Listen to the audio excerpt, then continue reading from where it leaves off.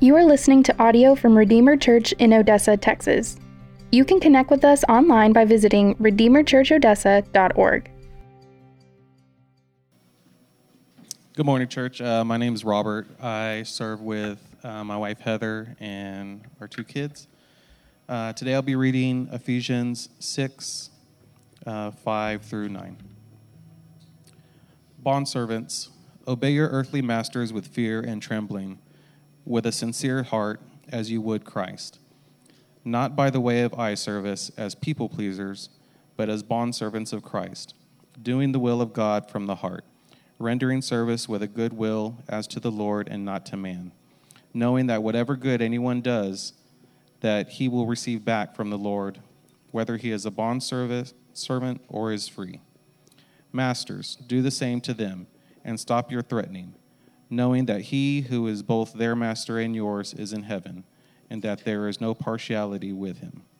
The grass withers, the flowers fade, but the word of our Lord will stand forever. Well, good morning. I am not Tanner. My name is Ryan. I am one of the pastors at Redeemer San Angelo, just one of our network churches. And I'm really grateful to be here. We launched 8 months after you guys did, and so it's just really cool for Tanner and I to kind of be on these parallel tracks and being able to spend a lot of time together. Thank you for welcoming me and my family, and we were able to bring some of our church members with us, and we're just grateful to be gathering with you this morning to celebrate Jesus, to celebrate the gospel. One thing that, as I was thinking about coming throughout the week, it was just helpful for me to look beyond just our tiny little bubble in San Angelo and see the greater work that the Lord is doing in West Texas, and knowing that He's doing it throughout Texas through our network. As you guys have been walking through Ephesians, you've been learning really this main message of Ephesians, how the gospel transforms us, right? Paul is writing to the Ephesian church and to some other churches about clarity in the gospel and what the gospel is, but then also how it applies to every part of our life. And so you've been learning how the gospel applies to your speech, to your relationships, how it applies to your togetherness and your unity as a church body. And today we're going to look specifically at how the gospel transforms our work life. And so I want to just give you my main thought, this one sentence to contemplate. Hopefully you kind of take this with you through the week, but here's what we'll think about. As we grow in Jesus, our work preaches Jesus. As we grow in Jesus, our work preaches Jesus. So, a little context for me, I'm curious what kind of things you all do. Is anybody willing to share what you do for work? Teacher? Also teacher. Teachers? Lots of teachers? Any middle school for any of you? Yes? Man, middle school teaching is like the book of Judges come alive, like just bloodshed and failure. I taught middle school for 4 years, so I can relate to that a lot. Anybody else?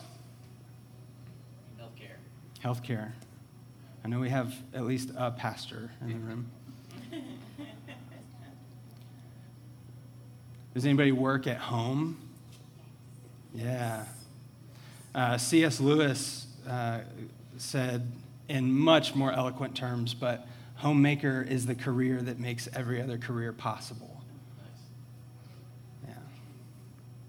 Anybody else? Kids, do you guys work? No. No? Do you clean up after yourself? Not a lot. a little vulnerability there. That's all right. You guys probably do some work, right? Doing a little bit of school work, homework, mowing lawns. Yep, that's right. So we all have a relationship to work. So it's important for us to contemplate that thought, to reflect on that thought. As we grow in Jesus, our work preaches Jesus throughout the variety of jobs that are represented in this room and beyond. So let me ask you a question. What does God intend for your work? Why does he have you work? Why does he have broken, needy, weak people work? And why does he call us to work in such a way that it preaches the gospel? You don't have to answer that one out loud.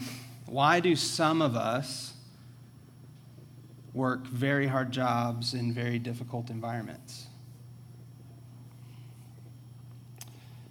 In Ephesians 4, we learn that the job of a tanner and the elders and the pastors of the church, their job is not ministry. Their job is to equip you for ministry. They're not the ministers. You're the ministers. You are the ones in ministry. Paul, in his letter to the Corinthians, his second letter to the Corinthians, he explains this a little bit more. He says in 2 Corinthians 5:19 through 20, the first few verses of this section say that we have been reconciled. We have brought back to God in Christ, right? This is the gospel, that Jesus reconciles us to the Father.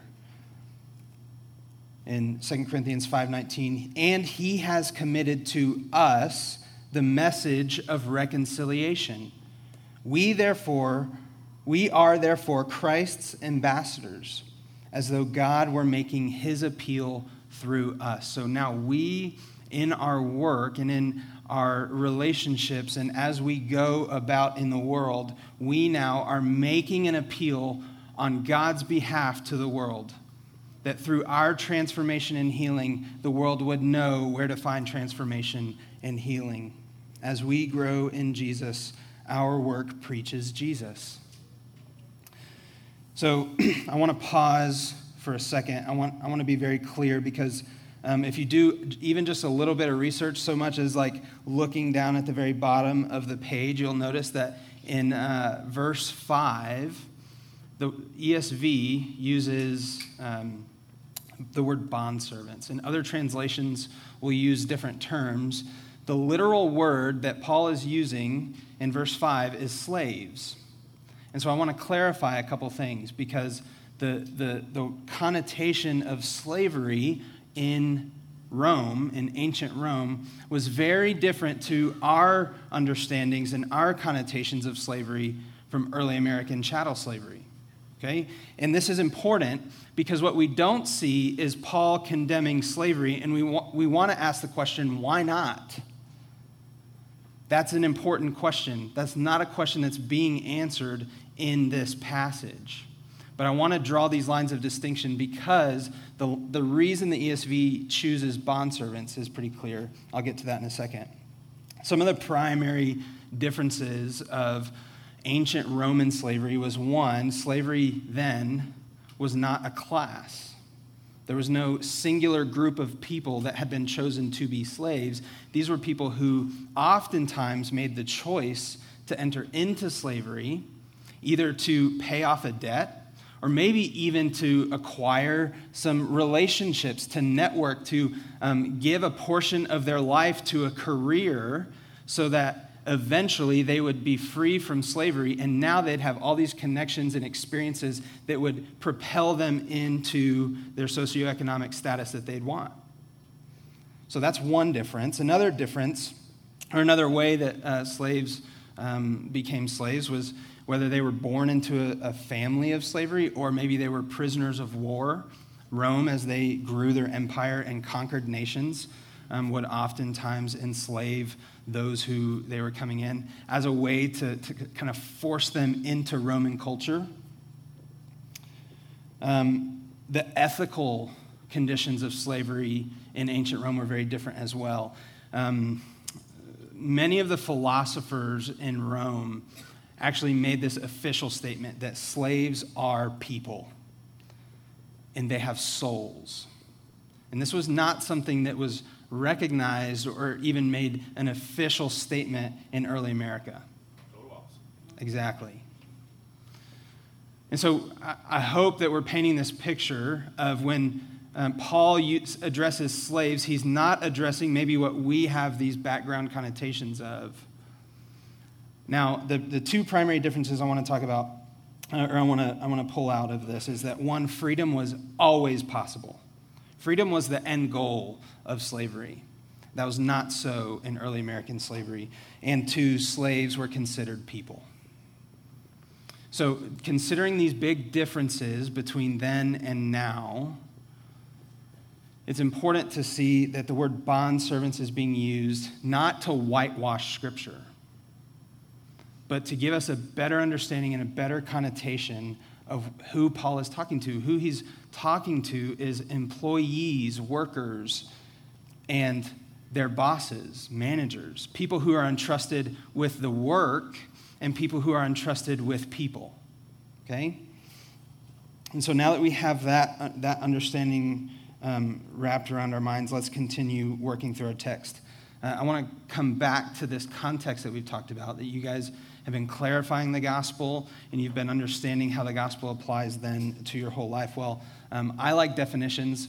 Sometimes there can be some confusion as to what I mean when I say a word, as to what your pastor means when he says a word. So we're just going to spell it out. Here's what the gospel is. And I'm going to reference Ephesians 2, 1 through 10. I'm not going to read the whole thing because I have another long quote that I want to use later, but there's a reference to it, and I'm going to sum it up, kind of paraphrase it.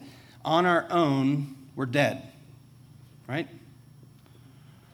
Meaning we love sin, we love to follow after our desires, and the fact that we love to follow after our desires and say yes to ourselves more than we say no to ourselves, this means that our souls are dead.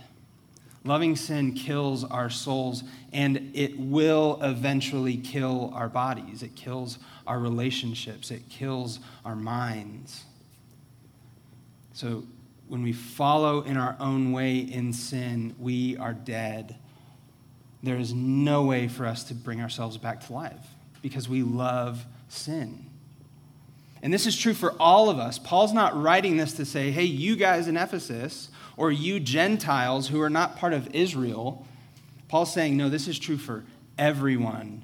And so this is kind of the leveling the playing field here in this room, that we're all beginning on the same platform. On our own, we're dead. And there's nothing we can do to bring ourselves back to life. But the two most important words in the Bible show up in Ephesians 2, 1 through 10. But God. In the fullness and the riches of his grace and his love and his mercy, he actually chose to unzip the body bag and pull his enemies out of it and bring them back to life. Why would God raise his enemies who hated him and loved their sin? Why would he bring us back to life? Because he's so full of love and grace and mercy, and he longs to forgive us. That's nothing we could do. It's a gift of God. And at the very end, I will quote, at the very end of this passage, it says, right, that we are his workmanship. Verse 10, we are now his work. And put this in the context of as you work, and God is calling your work life to proclaim and display the gospel, we have a place to stand. We have something to lean on, that we are his work. And because we are his work, our work can tell people about him. For those of us who trust in Jesus, this is our history. This is our heritage. This is everything. This changes everything.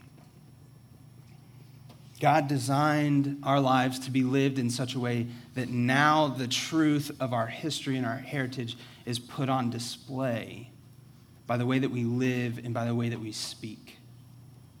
And we've been seeing this through the book of Ephesians in our marriage, our singleness, our relationships to our parents and kids, right? and now and work. As we grow in Jesus, our work preaches Jesus. So answering this question now, what does God intend for our work? It's that your healing and transformation in Jesus would proclaim to the world where they can find healing and transformation. Okay? Let's look at verse 5 of our text. Bondservants, workers, those entrusted with work, important work, obey your earthly masters with fear and trembling, with a sincere heart, as you would Christ. Obedience to our earthly authorities should imitate our obedience to our heavenly authority. Obey your earthly masters as you would Christ. So naturally, we need to pause and consider, self-reflect. Am I in submission to Christ as my heavenly authority? Have I surrendered every aspect of my life to Him? I can't really obey my earthly master until I really obey my heavenly master. Have I followed the Mark 8:34 command? When Jesus says to anyone who would listen, if you're going to follow me, you've got to deny yourself. You got to pick up your cross and you have to follow me. And so here we see this. Paul is reiterating this command, this call. Obey as you obey Christ. So do we. And hopefully we are all understanding enough of who Jesus is to where maybe at least sometimes we can remind ourselves, wait a second, Jesus isn't holding anything against me. My answer to that can be no, and I'm okay. Because when we confess to Him, Jesus, my life is not completely surrendered to you. When we confess that and we admit that, and we come to Him with it, then we have the chance to then surrender our lives to Him. We can't bring that answer to Him and then keep it. We can't say, no, and I like it that way. That's not surrendering your life. But when we confess, when we deny ourselves and we give that up and we say, Jesus, I'm not in ultimate obedience to you. I haven't given you everything. Would you help me? So is verse 5 telling us to obey our earthly masters as if they're God? No. We get a little clarity from verses 6 and 7.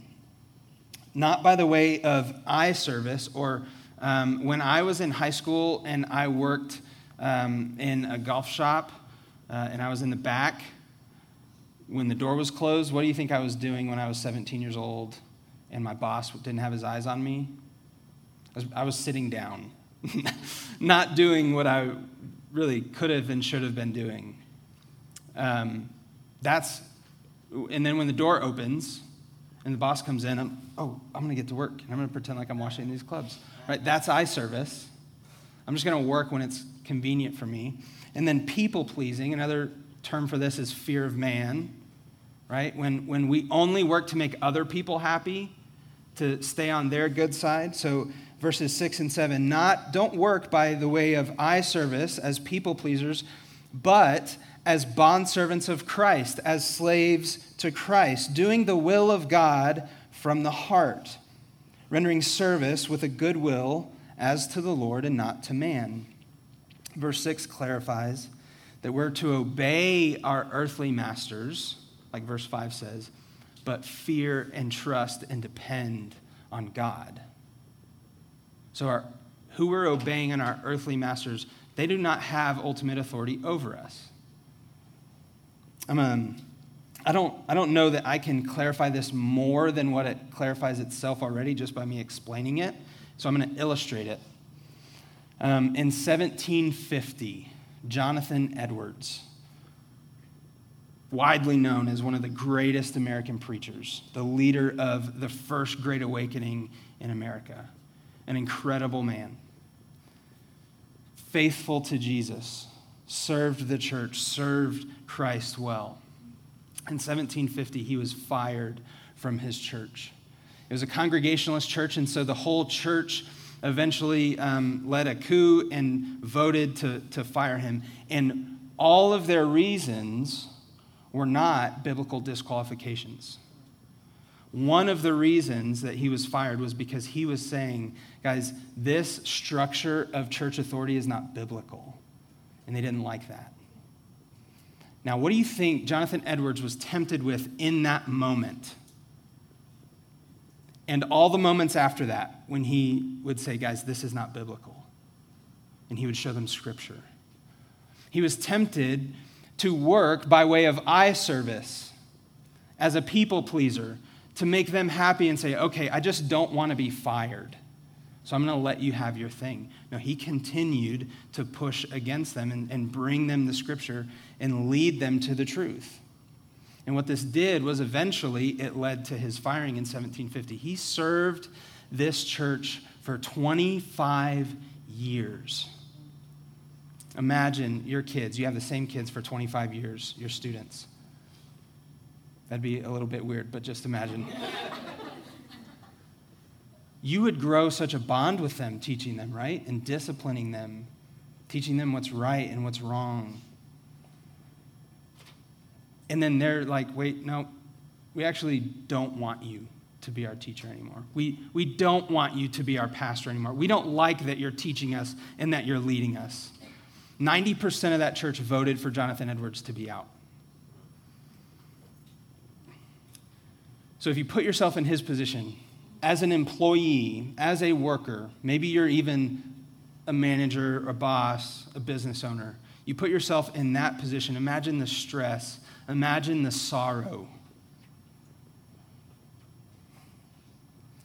There was another local pastor present, so his trial was a week long. He came every day for a week and sat before his church listening to their false accusations against him. And every day in his trial, there was another local pastor, Reverend David Hall, who was present and who was watching Edwards. And on the day of the congregational vote, he wrote in his journal in 1750 in July, he wrote this: I never saw the least symptoms of displeasure in his countenance the whole week, but he appeared like a man of God, whose happiness was out of the reach of his enemies, and whose treasure was not only a future, but a present good, overbalancing all imaginable ills of life. He was like a man of God whose happiness, whose inward peace and joy was out of the reach of his enemies and his accusers. What does it take for us to live like that in the workplace? What does it take for us to have that holy resolve when it feels like our work environment is just coming at us 24/7? Edwards was so content in Christ, so trusting in Jesus. He was not obedient to his earthly masters because he saw them as good. He was obedient to his earthly masters and submitted to being fired, but with joy because he trusted that Jesus is good. This is doing the will of God from the heart. This is the hope that we have of resolute joy when our trust and dependence is on Jesus. What a compelling gospel that preach. What a compelling gospel to the watching world who's wondering, why is this church firing their pastor? And here he is so content in Christ. Let's move on to verse 8. Knowing that whatever good anyone does, this he will receive back from the Lord, whether he's a bondservant or free. The Lord has brought me back multiple times to the parable of the unforgiving servant in Matthew 18. And as I've read it, as I've reread it, and I've reread it, I just get stuck in this self-reflection that I believe the Holy Spirit is leading me into. And I ask myself a lot of questions. Do I forgive as I've been forgiven? Right? This is the story of the man who was, he owed, 200 lifetimes of salary in monetary debt. And lifetimes, not years. An immeasurable debt. And he came before the king and he pleaded to be forgiven, and the king said, I'll forgive you. But then he goes and chokes out his servant for a couple $100. Was that man transformed by the mercy of the king? Absolutely not. And so Jesus tells this parable to show us that when we're given mercy, and it really sinks deep into our soul, and we realize that we've received immeasurable mercy, far greater than the debt we owed, it changes us and it makes us merciful.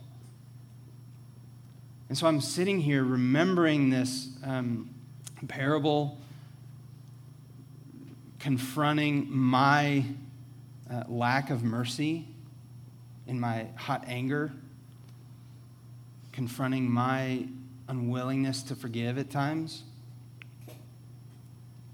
And Jesus just gently, softly, quietly, like a whisper, give the mercy you've been given. Forgive as you've been forgiven. Love and serve as I have loved and served you.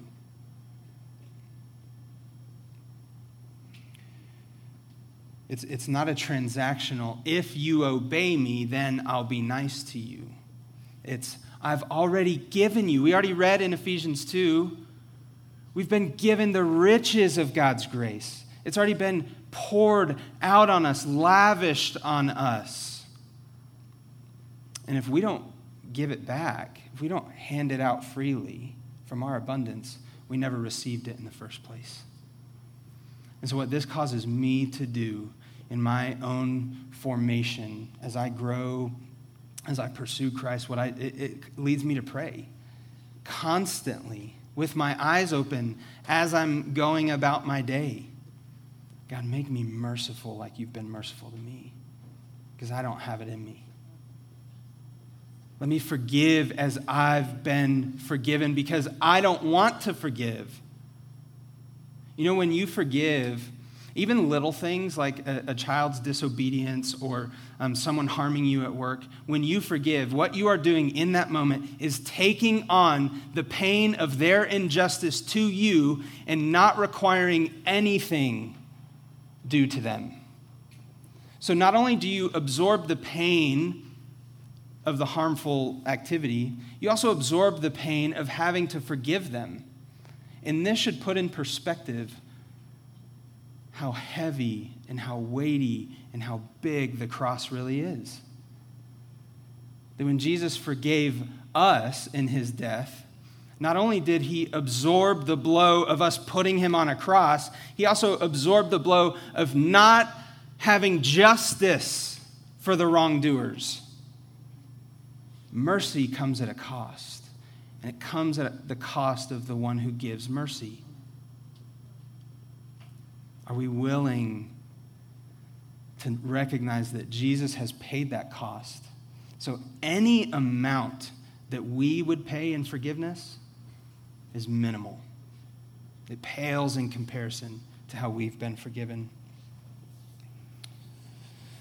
Verse 9 addresses masters, and we notice there's a lot fewer commands because Paul kind of just hits retweet.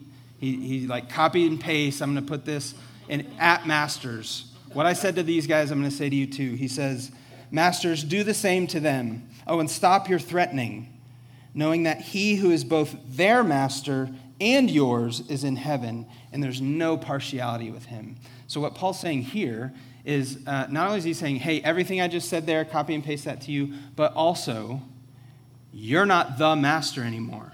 There's no capital M to your job title. You're a bondservant to Christ.